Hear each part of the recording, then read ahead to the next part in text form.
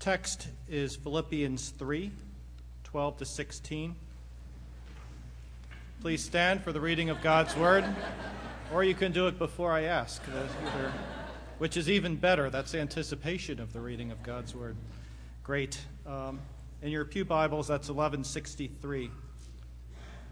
Not that I have already obtained all this, or have already been made perfect, but I press on to take hold of that for which Christ Jesus took hold of me. Brothers, I do not consider myself yet to have taken hold of it, but one thing I do, forgetting what is behind and straining toward what is ahead. I press on toward the goal to win the prize for which God has called me heavenward in Christ Jesus. All of us who are mature should take such a view of things, and if on some point you think differently, that too God will make clear to you. Only let us live up to what we have already attained. This is God's Word. Amen. Well, go ahead and find your Bibles again, or you can use the one in the rack right in front of you, and make your way to Philippians 3, 12 through 16. If you're using the Bible, the Pew Bible there, it's on page 1163 again. I want to start this morning by telling you the story of two famous races from the early to mid-20th century. The first one took place on August 7th, 1954, at the British Empire Games in Vancouver, Canada. The only two sub-4-minute mile runners in the world at that time were competing against one another. So the race was dubbed the Miracle Mile, the race of the century and the dream race. It was heard over the radio by 100 million people and seen on television by millions more. And as these two runners entered the final lap of the race, the Englishman Roger Bannister had closed the gap on the Australian Tom Landy, and they were now, almost neck and neck. And so as they're nearing the finish line, Landy who was in the lead, makes the fatal and now famous mistake of checking to see where Bannister was. And as he looks over his left shoulder, Bannister bursts past him on the right to win the race by 5 yards. Now, turn the clock back about 30 years to another race, a triangular meet between Scotland, England, and Ireland in July of 1923. 440-meter dash.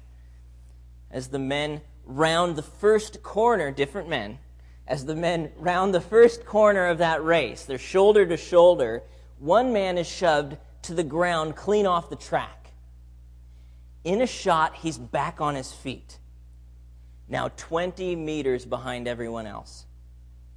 And with his head back and his knees high, flying down the track, he runs so hard that as he crosses the finish line, he collapses, having taken first place.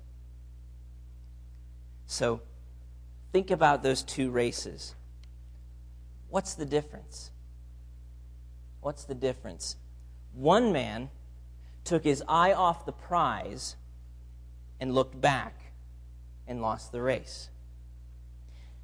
The other man, though cast down, never took his eye off the prize. He never looked back, straining with everything that he had, not only to finish the race, but to win it. That man was Eric Liddell, of the Flying Scotsman, who was immortalized in the film Chariots of Fire. Now that scenario sounds an awful lot like what Paul is talking about in our passage this morning in verse 12. Not that I have already obtained all this or have already been made perfect, but one thing I do, forgetting what is behind and straining toward what is ahead, I press on toward the goal to win the prize for which God has called me heavenward in Christ Jesus. For Paul, the prize was nothing less than knowing Jesus. His greatest aspiration, as we saw last week in 3:10 through 11, was to know Christ by walking in the power of his resurrection and by following the pattern of his cross. He said in 3:8, he was willing to lose everything compared to the surpassing worth of knowing Christ Jesus, his Lord. Jesus was his prize. That's who he ran hard after. So what does it take to finish the course and take hold of that prize, that kind of vibrant, life-giving, singularly devoted knowledge of Jesus? What does that take? Well, according to verses 12 through 16, it takes the humility to know that the race is not yet over, that you have not yet arrived, and that there's no time to look back until you've crossed the finish line. And it takes the passion and perseverance to strain toward what's ahead with singular focus, bouncing back up when you've been shoved down because you know the prize is worth it. And so Paul calls us to a gospel-shaped humility and a gospel-fueled passion and perseverance to know Jesus. So let's pray together as we look at this passage and ask God to meet us this morning. Lord, this is your word. As we look into it, we want to see you. We want to hear your voice. And so we pray that by your Spirit, you would be at work in our hearts to make yourself known to everyone here. Give us eyes to see you, God. Give us ears to hear. Give us hearts ready to be changed by the transforming power of your gospel. And give us a passion to know Christ. We ask it in Jesus' name. Amen. So what does it take to know Jesus in this way, in this life-giving, vibrant way where we are depending on the power of the Spirit that raised Christ from the dead every day, and that we are following Christ in such a way that our lives are a depiction and a display of the cross-centered love of Christ? What does that take? Again, Paul calls us to a gospel-shaped humility and a gospel-fueled passion and perseverance. We're going to look first at Paul's humility in verse 12. So he's just finished this great declaration of his desire to know Jesus and share in his death and resurrection, and so somehow to attain to the resurrection from the dead. Verse 11. Now he says in verse 12, not that I've already obtained all this or have already been made perfect. And in case you missed it, he says it again in verse 13. Brothers, I do not consider myself yet to have taken hold of it. So Paul has motivation. He has passion and vigor. But he also has the humility to know that he has not yet arrived. And he wants to make sure nobody mistakes him for claiming that.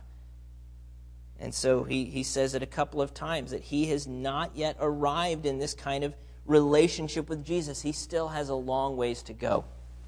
And the reality is, until the Lord returns and removes sin from this world once and for all, or until we go to be in his presence in heaven, you and I will both continue to sin. We'll continue to let people down and hurt one another and say and do things that we know we shouldn't have done, but we did anyway. We will continue to be in need of God's grace and forgiveness. But in the meantime, as we're growing in our relationship with Jesus, as we are, as our love for him deepens, as we learn more and more about what it does look like to depend on his Spirit for life instead of our sinful flesh, and as we see God bless us and we see fruit in our lives and in our relationships, the fruit of his gospel, it's really easy to begin taking that progress from God and somehow beginning to think that we've kind of have arrived, at least in this area or that. We look back on others running and we realize we're kind of out in front a little bit. Feels kind of good. We maybe we're so far we feel like we can kind of slow down and relax just a little bit. Kind of like the hare and the tortoise race. If that's our mindset, we are dreadfully deceived. We are dreadfully deceived. Something is wrong. Because first, it means that we've messed up the race analogy. If that's our mindset, that we are so far ahead or we've somehow arrived. The prize of the race is not beating somebody else. That's to mess up this analogy that Paul's using here. Christianity is not a competition against one another to see how much holier we can be than the next person, as if to impress God or each other. Now, sadly, it gets played that way a lot. But that is to completely miss the point of grace. That we are not accepted by God because of who we are or what we do, but because by faith we have been united with Christ. He is our identity. It's what He did, who He is. It's by His life, death, and resurrection that we're accepted by God, not by our own hard work or our own privileged heritage. Those are the very things just a few verses earlier that Paul disavowed in his walk with God. All the things that he could claim for himself as having some sort of right standing. That was rubbish, according to Paul. That's not how we're made right with God. And so to turn that race analogy into thinking we're in competition with one another is to miss the point completely.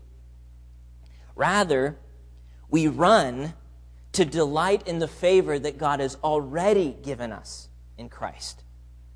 We run for the joy of knowing Him fully and being changed for the sake of His glory so that we can be used by Him to spread that glory and knowledge to the world. That's why we run, not to beat one another, but to make much of Christ and to delight in Him. The prize is not defeating one another, it's taking hold of Jesus. It's taking hold of Jesus, which means that, second, if we allow ourselves to think that we've somehow arrived, well, that shows that we've clearly taken our eyes off of the prize. We're looking at the wrong thing now. We're no longer focused on Jesus, and so our perspective is completely messed up and out of whack. We begin to think so highly of ourselves and so little of our sin that in our minds we really do have nothing really to learn or to gain in our walk. And again, this would be to deceive ourselves. We need a gospel-shaped humility to war against that foolish pride that's in our hearts and tells us that we've already arrived and maybe those poor people behind us will someday catch up. And when we say gospel, a gospel-shaped humility, a gospel-fueled passion and perseverance, when we talk about the gospel, we're talking about the good news of what God has done to rescue us from our sin, from our rebellion against the Lord, through the life, death, and resurrection of God's Son, Jesus. Jesus lived for us, Jesus died for us, and Jesus rose again to bring us back to God through faith. So, a gospel-shaped humility, a humility that comes from that good news, first takes a good look at sin. Now, that's something we don't necessarily like to do very often, but if the gospel's shaping us, we take a good look at our sin, which means taking off the mask that we wear to manage other people's perceptions and to hide our shame and our guilt and our fear. It means taking a good look in the mirror and letting it expose every selfish, lustful, violent, greedy, ungodly thought. Letting it replay for us every lie spoken, every burst of anger and frustration, every broken promise, everything we do to take advantage of someone or to feed some ungodly pleasure that we know is against God's word. Believing the gospel means that we treat sin for what it is, utterly sinful and deserving of God's condemnation. And the gospel shows us how our sin looks by comparing our lives to the prize, to Jesus. You want to know how well you've arrived? Take a look at Christ. That's what perfection, that's what completion looks like. And when you look at Jesus, you know in your soul you have a long ways to go. That's the first part of a gospel-shaped humility. But the second is just as important. And that's taking an even better look at the cross. So we got to look at our sin, or grace won't make any sense. But now we have to look at the cross, and we see all of that sin that we just looked at and that just turned our stomach to go back over those memories and just even this morning and the things that I did. And you take all of that sin and you see it poured out on Christ, taken up by Him, so that as He hangs on that cross, He bears the full weight of God's anger against your sin in your place to forgive you, to cleanse you. He takes it off of you, and you are cleansed. You're free. You're forgiven. There is no wrath left for the believer in Jesus. God has ascribed Christ's righteous life to us. So yes, we're sinful, but we are forgiven. There is hope and new life in Jesus. So believing the gospel means, yes, that sin is utterly sinful. It also means that grace is completely sufficient. It's completely sufficient. So a gospel-shaped humility reminds us of the obvious, that we still have a long ways to go in our race to know Jesus, but that He is with us, He is for us, that the race has already been won on our behalf, and that the prize of delighting in it is worth it. It's worth it. And that's what we have to do. We have to press on to take hold of that prize. Humility is not, recognizing that we haven't arrived doesn't mean that we just sit on our duff, resigned never to arrive. I'm not there yet, so I'm just not going to try. That's not what humility is. That's not humility. Pastor and author Dave Harvey writes, humility, rightly understood, shouldn't be a fabric softener on our aspirations. True humility doesn't kill our dreams. It provides guardrails for them, ensuring that they remain on God's road and move in the direction of His glory. So God has given us ambition and passion for a purpose. So Paul goes on to model for us not just the humility we've seen, but also the passion and the perseverance necessary to keep running, even when it's difficult, even when the course takes an unexpected turn, to keep running. So we need a gospel-fueled passion and perseverance. Perseverance means to work hard at something even when it's difficult or even when you face opposition. You keep fighting. And perseverance is the fruit of our passion, of our ambition. And our passion is shaped by what we value. So perseverance is the fruit of passion. Passion is shaped by what we value. Think about shopping on Black Friday, that wretched American tradition of, getting up at, whatever hour the day after Thanksgiving. Where does the drive come from that moves people to do crazy things like getting up at 2 a.m. to go stand in a line in order to buy a TV or a sweater? That's a hard thing to do. What drives you? That takes a lot of passion to go do that hard thing, especially if you're not a morning person. So where does that passion and ambition come from? Well, the question, how much do you value owning that TV? How badly do you want it? Your value will shape your passion, and your passion is what gets you out of bed to go stand in that line and persevere. The same thing happens with athletic teams that drive to train in season and off season. Their value for the prize fuels their passion to compete. If you don't value it, you will not be passionate about it. And if you're not passionate about it, you won't fight to get it. Okay? So, passion fuels our perseverance, and passion is shaped by our value. So similarly, knowing Christ in the way Paul's talking about here, this vibrant, life-giving, ongoing, deepening relationship of sharing in his resurrection and in his death, that requires value, passion, and perseverance. A passion for the prize. Paul speaks of one thing in verse 14. One thing, pressing on toward the goal to win the prize. And again, that prize is what he's already described in verses 10 to 11. Knowing Christ by sharing in his death and resurrection. If Jesus is our prize, then knowing him will be our passion. If Jesus is our prize, our treasure, knowing him will be our passion. And that passion will bear fruit in perseverance. Paul says twice in this passage, he presses on. So verse 12, I press on. Verse 13, I press on. Same word.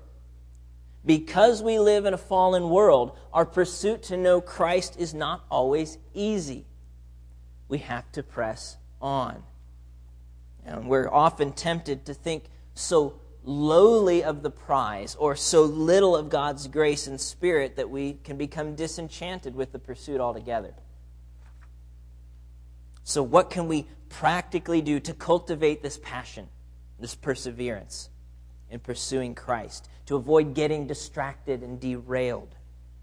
Well, just as we need the gospel to give us humility, so we need the gospel to fuel and direct our passion and our perseverance. And Paul shows us three ways that it does that in these verses. First, he wants you to let the purpose of your salvation motivate you. Let the purpose for which you were saved motivate you to press on.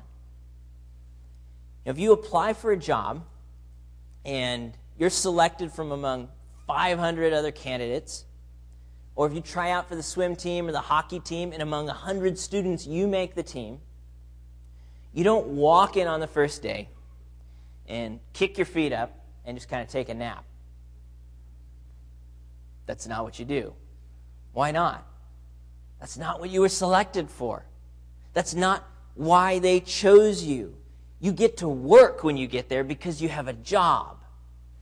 You've been selected for a purpose. You're part of a team, and that team has a goal. And so you live in accordance with that goal. So it is in Christ. We've been saved for a purpose. Jesus had something in mind when he rescued us. Paul says in verse 12, not that I've already obtained all this or have already been made perfect, but I press on to take hold of that for which Christ Jesus took hold of me. Listen to that again. I press on to take hold of that for which Christ Jesus took hold of me. We've been taken hold of by Christ. The only way we're able to pursue Jesus is that he has first taken hold of us. And he did so for a purpose. Again, Paul speaks of the prize for which God has called me heavenward.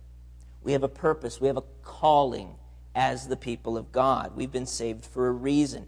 And it's not just what we get out of it. Forgiveness, eternal life with God, the beauty of heaven, that is amazing and wonderful.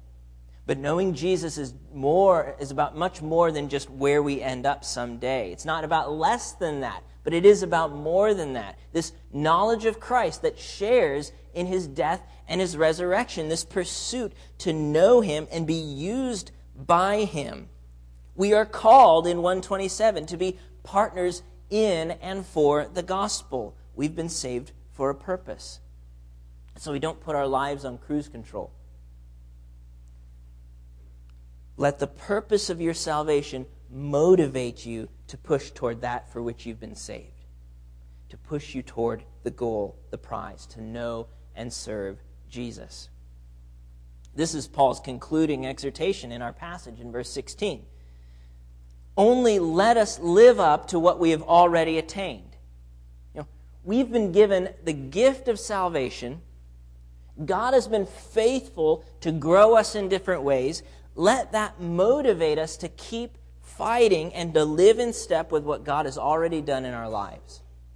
To live up to what we've already attained, what God's already given us and done for us.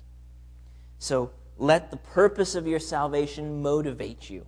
Second, let the prize of God's heavenly call focus you. Let the prize of God's heavenly call focus you. Just like we need encouragement or motivation to persevere, we also need focus. Listen again to Paul's focus in verse 13.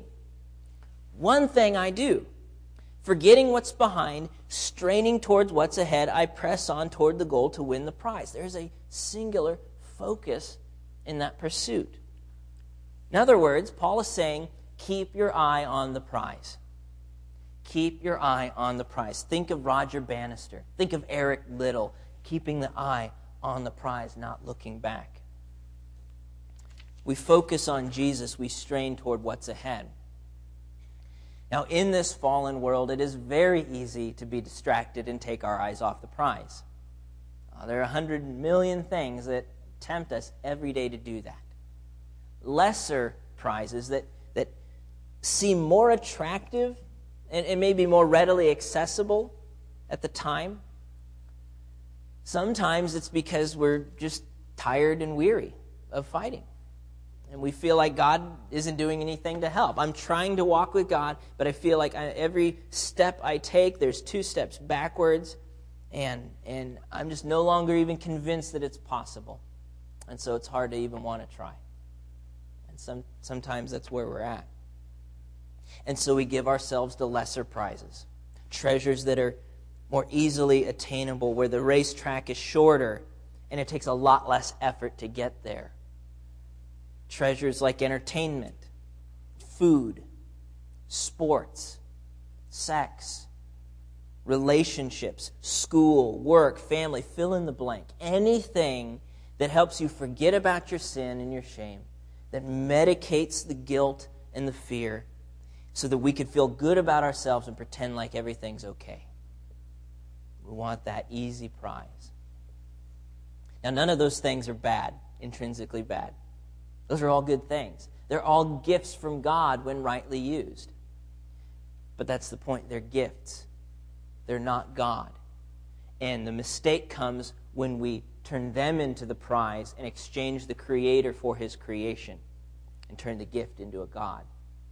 That's when we find that these gifts do not give the life we're looking for. They don't make good on their promises. They cannot carry you on to what you're looking for in life. There is only one prize worth fighting for, and that's Jesus.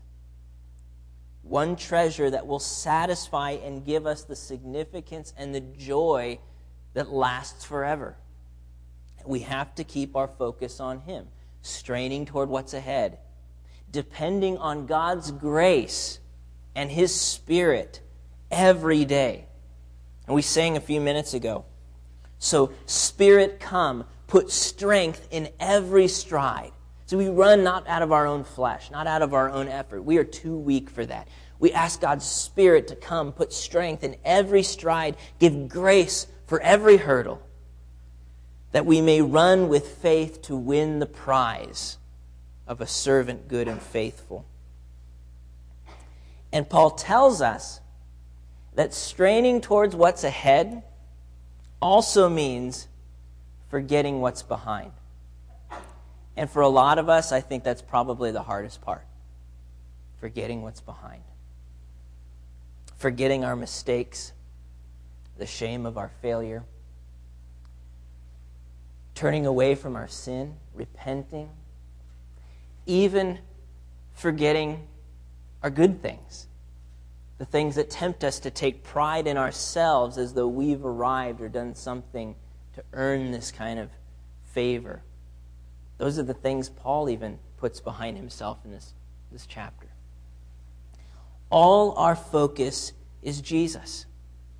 The gospel of Jesus frees us to forget what's behind because we're not defined by our performance or our heritage, for good or for ill. So you're not defined by that abortion in your past. You're not defined by that failed or fracturing marriage. You're not defined by your lust for pornography. You're not defined by your perfect family that you love to show off. You're not defined by anything like that. You are defined by your relationship with Christ, your identity in Him. Jesus is all your hope, your identity, and He is to be all your focus, forgetting what is behind and following joyfully after Him. Listen to Hebrews 12, 1 through 2. Therefore, since we are surrounded by such a great cloud of witnesses, let us throw off everything that hinders and the sin that so easily entangles, and let us run with perseverance the race marked out for us. Here's the goal. Here's the point. Let us fix our eyes on Jesus, the author and perfecter of our faith, who for the joy set before Him endured the cross, scorning its shame, and sat down at the right hand of the throne of God. Jesus is our focus. Jesus is our identity. Jesus is our prize. He's our prize. And the people of God around us and before us are our encouragement. And that's Paul's last point, this great cloud of witnesses. His last point, let the perspective of the mature guide you. So let the purpose of your salvation motivate you. Let the prize of God's heavenly call focus you. Let the perspective of the mature guide you. Listen to verse 15. All of us who are mature should take such a view of things. And if on some point you think differently, that too God will make clear to you. So the perspective that Paul describes here, the necessary qualities of a gospel-shaped humility and a gospel-fueled passion and perseverance, are so obvious that he exhorts everyone to share them and assumes that if you think differently, God will sort you out. It's that clear that this is necessary for running and walking with God. All who are mature in Christ, all who have walked with Him for some time and have seen personal growth in character and holiness, including a growing awareness of their own sin, all of them should readily agree with what he's saying here, what he's calling us to. So we should let the perspective of the mature guide us in our own effort to persevere in knowing Christ. When you are disheartened, when you're discouraged, when you're confused or afraid in trying to sort out this thing called walking with Jesus, do you have someone to go to get perspective, to get help, to get encouragement? Do you have other wiser people who've been just a little bit farther down the track than you that can turn around and help you? If you have been walking with Jesus for a long time and you've seen the growth and fruit of His Spirit in your life, are you keeping your eyes open for others who need your help, who need your wisdom and encouragement? Paul talks a lot about models and mentors in the book of Philippians. He offers his own example. He offers the examples of Timothy and Epaphroditus, the ultimate example of Christ. Next week, he's going to tell us very directly to surround ourselves with people worthy of following as examples. We need to remember that we are not the first ones to run this race. We're not the first ones to face the different challenges, and we're not in it alone. We need the encouragement and the perspective of one another and of those who've gone before us to run the race with perseverance. We need a gospel-shaped humility that reminds us the race is not over, and a gospel-fueled passion and perseverance that where our salvation, our purpose of our salvation motivates us, the prize of our calling focuses us, and the perspective of the mature guides us, lest we stop running. As many of you know, the race in 1923, when Eric Liddell came back against all odds after being shoved off the track and winning, that wasn't his last race. He went on to win the gold medal at the 1924 Olympics, but not in his best race, though. His best race was the 100, but months before the Olympics, he received the schedule that they were running his heat on Sunday, and he chose to devote Sunday to the Lord. And so he opted out of his best race at the Olympics and instead trained for the 400. And to everyone's surprise, won it. After the Olympics and as he continued in the years that followed, his passion and his focus would lead him not to the fame of the sports world in Great Britain, but instead to the mission field of China, where he grew up as a missionary kid. He served faithfully in China for 20 years.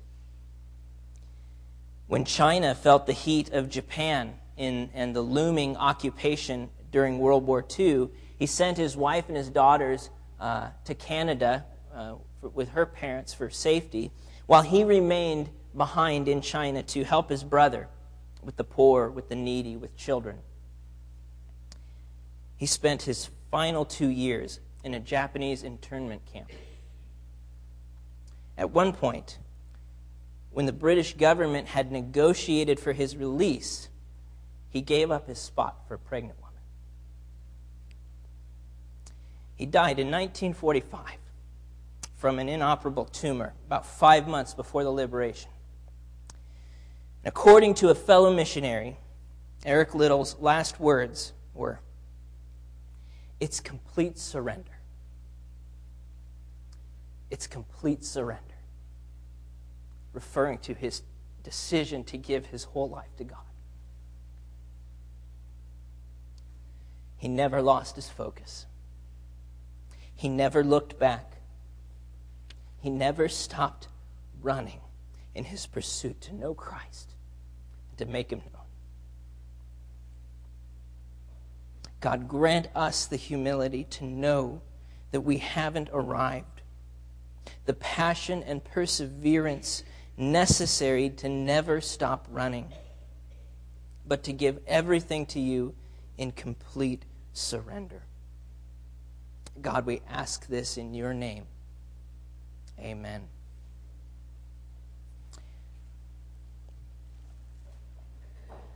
It's complete surrender. That is what God calls us to in this race.